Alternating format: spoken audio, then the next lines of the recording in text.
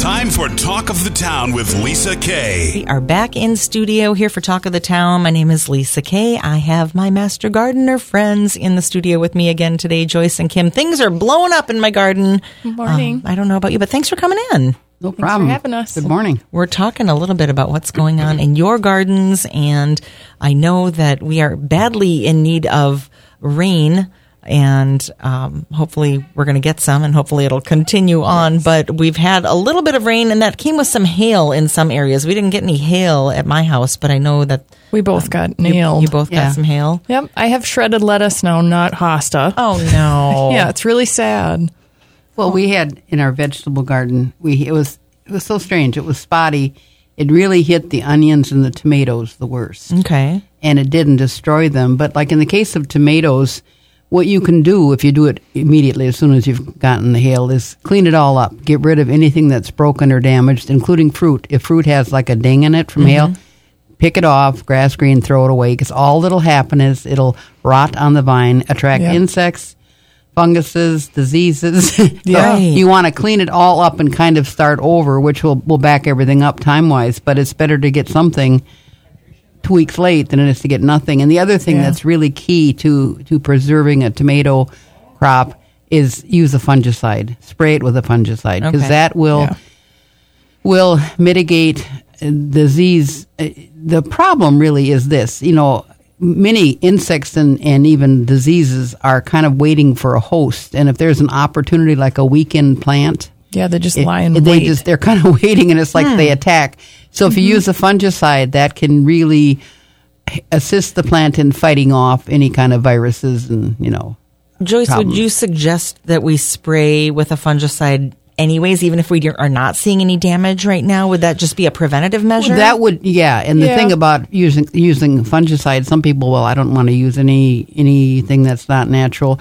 If you read the labels, not all fungicides are, any of them that are copper-based are generally, very safe. In fact, there's some that say you can use them the same day as harvest. Now, I wouldn't do that, but they say they can't because it's all natural products. But the thing about fungicides is they work if you put the fungicide on the plant before you see a problem. Okay. Now, in the case of hail, the problem at that point is broken branches and fruit and that kind of stuff. And so obviously you're not really seeing a problem. You're seeing, a nature-made situation. But to spray it right away, and you can kind of get a step up on what potentially would happen. And sometimes the damage is already done, and you just have to wait until next year. Your plant will survive. It'll just have they call them shot holes, on the hosta, where it just rips right through them. And my hosta literally doesn't look like shredded lettuce, but it was not fair worthy quality anymore.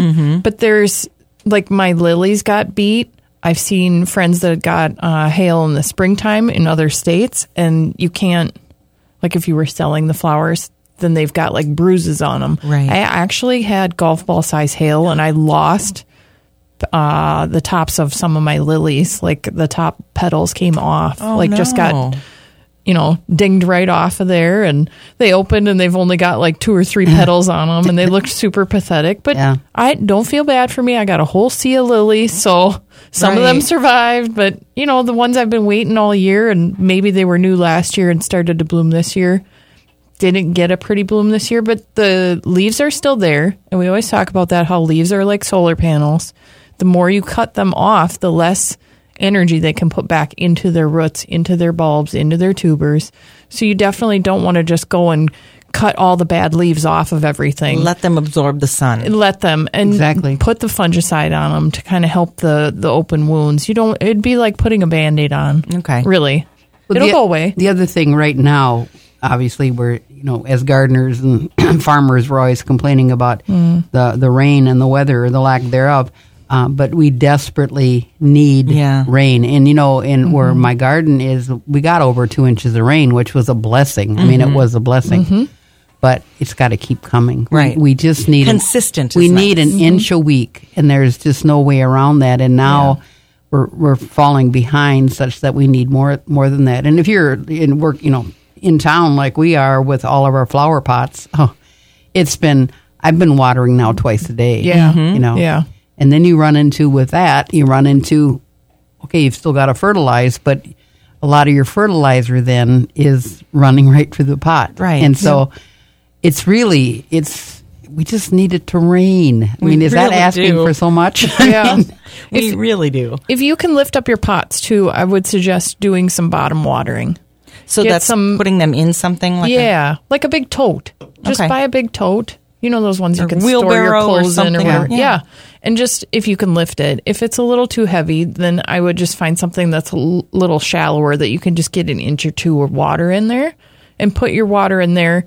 And you can even let that sit out in the sun for a few minutes. They say that's good to do that anyway. Okay. And then you can put your pot into that and let it soak it up from the bottom. So it really just gets the soil and everything wet, not just drains it right through the top. And then when you go to put your fertilizer in, it won't just run through as quickly. Exactly. It's a trick. The other thing that you can do, if your pots are liftable, Yeah. is move them. If you've got them in a area that's really, like now for the next few days, I was just hearing on the radio, heat index over 100 for a couple of days. If you could possibly move those plants into a shadier area with less, even if they're sun lovers. Yeah, even a couple of days in the shade. A couple of days in the shade would actually be doing them a favor because they're going to just bake. And there aren't too many flowers that I know of that do well in baking hot sun. Sunflowers maybe, but cactus.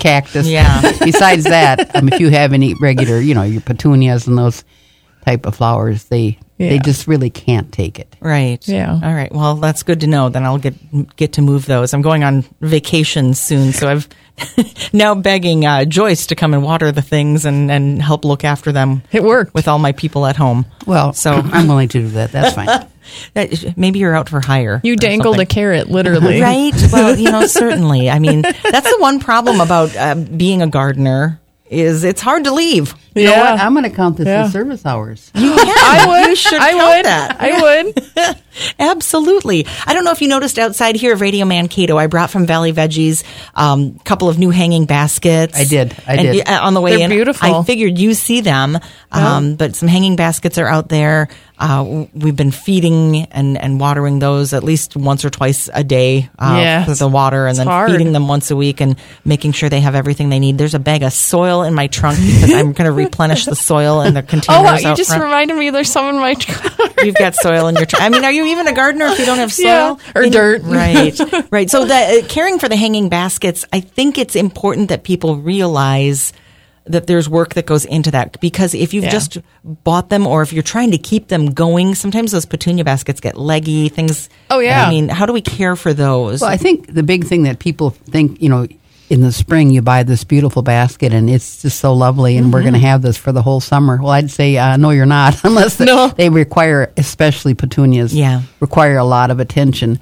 Now, the big thing is the deadheading with petunias. Yeah. You can once they bloom and then they send out kind of a seed packet almost, that all needs to be nipped back right to the stem. Yeah, tell the plant. Or else the plant thinks, well, I've done my work, I've flowered, I produce seeds, and well, we're done here for the year.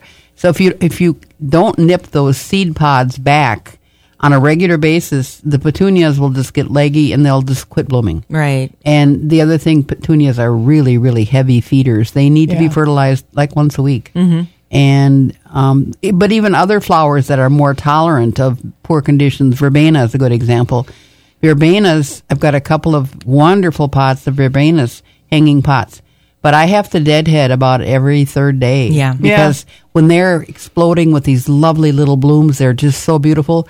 But especially in weather this hot, they don't last very long, and you need to nip them back. Yeah. Nip that dead flower head off right back to the main stem, and in a couple days you're going to see another big bloom burst out again. Right. So, but again, verbenas need a lot of fertilizer. And if you don't have, if it's a struggle even to find the energy or the time to water these baskets, because you maybe bought 2 of them and it's a lot, for some people to even make the time, come home from work, you see it at the end of the driveway and you know that it's that thorn where you're like, oh, that's another chore. Okay, maybe it takes a lot to get out there just to water it, but bring some scissors with you. Mm-hmm. And just just be ruthless. I mean, they're annuals, and if do what you can do and meet yourself where you can meet yourself, and just cut them off where you need to so that they will come back. But see, now that's where retirement comes in. I worked for 40 plus years at jobs that, as I look back, oh my God, how did I do all this? Right. Yeah.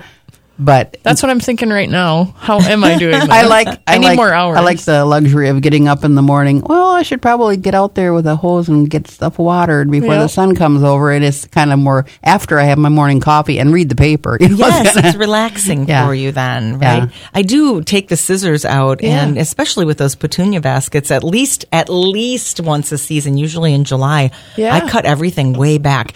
And I cut it down to I'll cut off beautiful blooms in order to keep this going. And I think that's important. Like, don't feel bad about that. You can do that even in the garden. Mm-hmm. Like, now would be a good time for things to create a second flush for the fall, which would be really beautiful and really beneficial to the pollinators. You can cut back things like, what's done blooming now?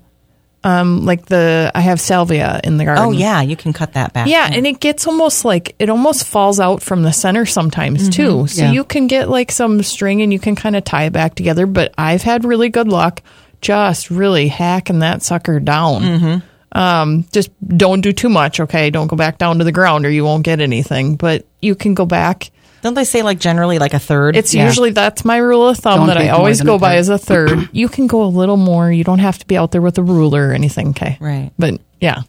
Master Gardeners in studio with us today talking about things going on in the garden. We've talked about some solutions for hail damage, drought, hanging basket care. Let's turn our attention towards the vegetable gardens. And at home, my home vegetable garden is doing very well because it's on a drip system and I'm watering it every day.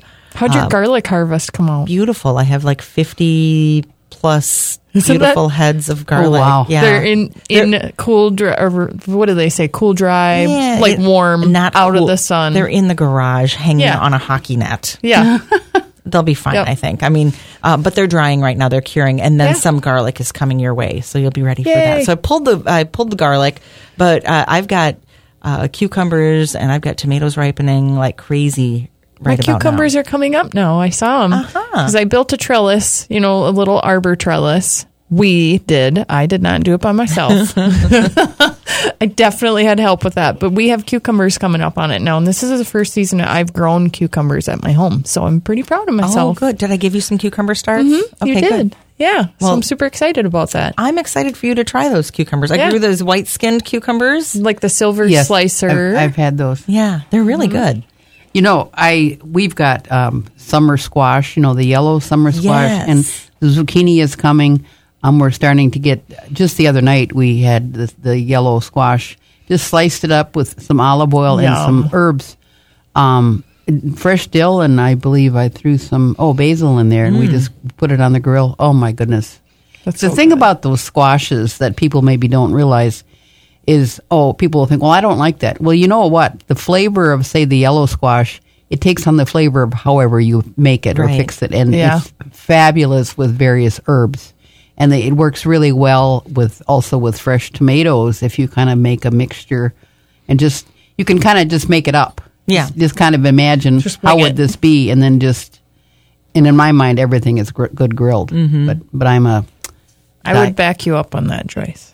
I'm a diehard charcoal griller, though. We don't even have it. We don't even own a gas grill. Oh, sure. So, but that's me. And again, I've got a little more time than some people do that are working 40 plus hours a week. So, well, and I know some people have just popped some, a couple of plants in here or there. You garden wherever you are. Yeah, exactly. And I looked out at my garden. I picked 2 giant green peppers, and now I'm waiting for the rest of them to show up. I mean, I have some, but it seems like the peppers are a little behind. Mine are super, I'm going to just say mine are really pathetic. Like, I am a flower gardener. Joyce is my vegetable guru that I go to. And now I ask a lot of questions a lot. And, just because I have the title Master Gardener, I'm still learning things. And like flowers were my go-to, my wheelhouse, but not vegetables. But I'm really getting into it. And I have learned this year that it's been a trial and error with not having time and not making the time to fertilize things. But now I've taken it as a learning tool to see what happens when you don't fertilize. I've had fresh soil that's had feed in it and Miracle Grow and that kind of stuff that we've put plants in that are thriving. And then there's plants that don't have it in there that are just... You can tell a difference, right? They look almost like they did near the day I planted them.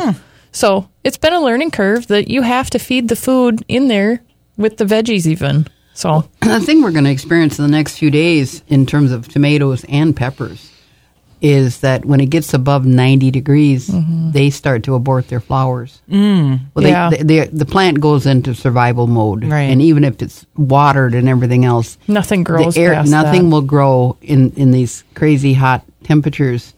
And as a result, you're going to see some flowers aborted. Don't panic. I mean, like our tomatoes always are blooming when the next day there's a forecast for a hard freeze. They just keep on keeping on until the season is done. But you're going to see some flower drop, and there's really nothing you can do about that short of constructing shade, I suppose. Right. But if you have a large vegetable garden, you got to take nature as it comes. I mean, it just is. But on a bright note, we're now getting fresh sweet corn out of the garden, which is just delicious, fabulous. Yes. Just fabulous. And for us, this is kind of early. Usually, we don't get it until into August. So okay, all So right. Well, very we've happy. had some out at the farm too. The Anderson sweet corn is ready, so we're very excited about that. It's good. Let's talk a little bit about upcoming Master Gardener events. I know that when you are a Master Gardener, you do put on different events, and you have service hours, like you said, Joyce, exactly. and you do have to perform those service hours to retain that status. Some of the things that you do or are doing, or you have events coming up, educational events for us. Well, the first thing that's coming in August is we're going to be doing a plant sale. We did this last year. We did it because people forget, I'm sure. A year ago, we had such a late spring. We have our annual spring plant sale, and we didn't have much to sell, really, because everything was a month behind. So this year, we thought, it was really well received. We're going to do a plant sale. I believe it's the third Saturday in August. I'll tell you. I want to say it's the 26th. That sounds correct. So anyway, we're going to be doing a plant sale.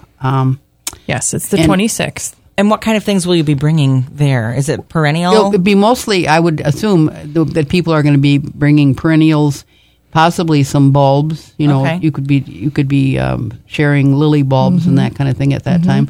And then some people have houseplants that they've divided and rooted. So there'll be a variety of things there, just like there is in the spring.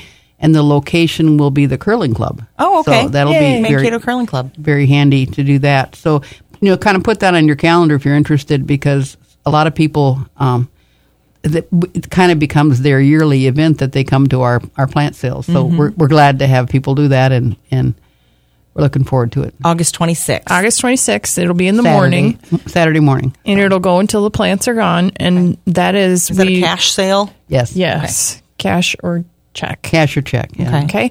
But that's one of those things where it's about... We wanted to do it so that it was about 6 weeks before our estimated first frost, because now you can take the plants from our plant sale and plunk them in the ground, and you'll have enough time for those roots to get established and survive. So it's that optimal time of the year where we can, if you're at your home garden and you want to split apart your irises or your lilies, that's perfect time to do those kinds of things, that you can split apart your perennials usually at that time and transplant or sell them and then put them in the ground. Another thing is your spring bulbs. Sometimes people have tulips or daffodils or any of their other certainly spring bulbs that their garden has become too crowded. They might dig some of those and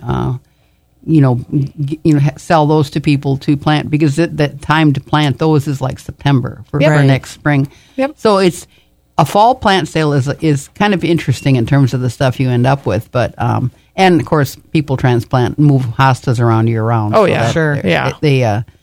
They'll probably show up too. Their hostas will definitely show up. There's been a lot of people out at Valley Veggies asking for perennials, which we don't have there right now. I mean, we'll sell some come in our the spring. way. But so August this 26th. is a good place to go. The Curling Club, August 26th, the Master Gardener plant sale. And just with our last 30 seconds, I have 5 chrysalis from my caterpillars. Wonderful. I love that. Yeah, we're just waiting now. I thought they'd be bigger. They're not as big as I thought they would be. They're not super big. Isn't it a surprise, like how they hunker down in there? Because the caterpillar itself is so fat. Mm-hmm. Like these big giants. Right. So it's super cute. Cool. I've been on the countdown. We'll watch. You know what? They're going to probably come out when I'm on my vacation. Oh, they probably will.